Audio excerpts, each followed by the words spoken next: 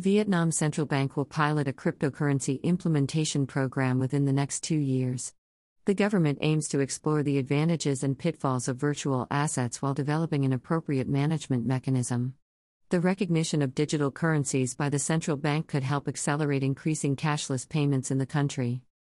Vietnam's prime minister has requested that the country's central bank pilot a blockchain-based cryptocurrency over the next 2 years as a part of the e-government development strategy. Cryptocurrencies to support the rise of cashless payments. Pham Minh Chinh, the Prime Minister of Vietnam, believes that digital currency is an inevitable trend.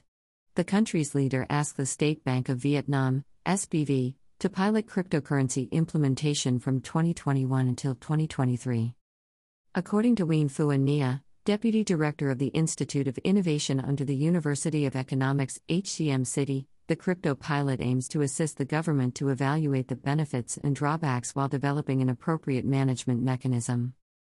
He added that the country had seen a climb in cashless payments and the recognition of digital currencies by the central bank would help to accelerate this process.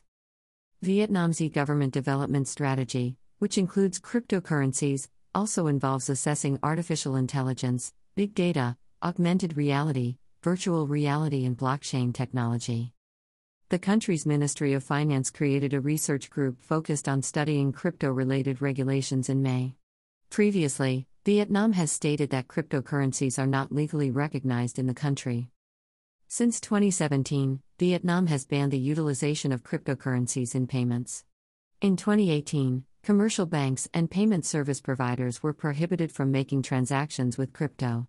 The SBV argued that activities associated with digital assets could increase the risk of money laundering, terrorism financing, and tax evasion. At the time, the Prime Minister issued a directive on strengthening the management of activities related to the new asset class. The central bank has not clarified its stance on cryptocurrencies since there are no specific definitions for virtual assets within the country. The SBV has not granted any licenses for any crypto trading platforms so far. By Sarah Tran, Street.com, July 7, 2021.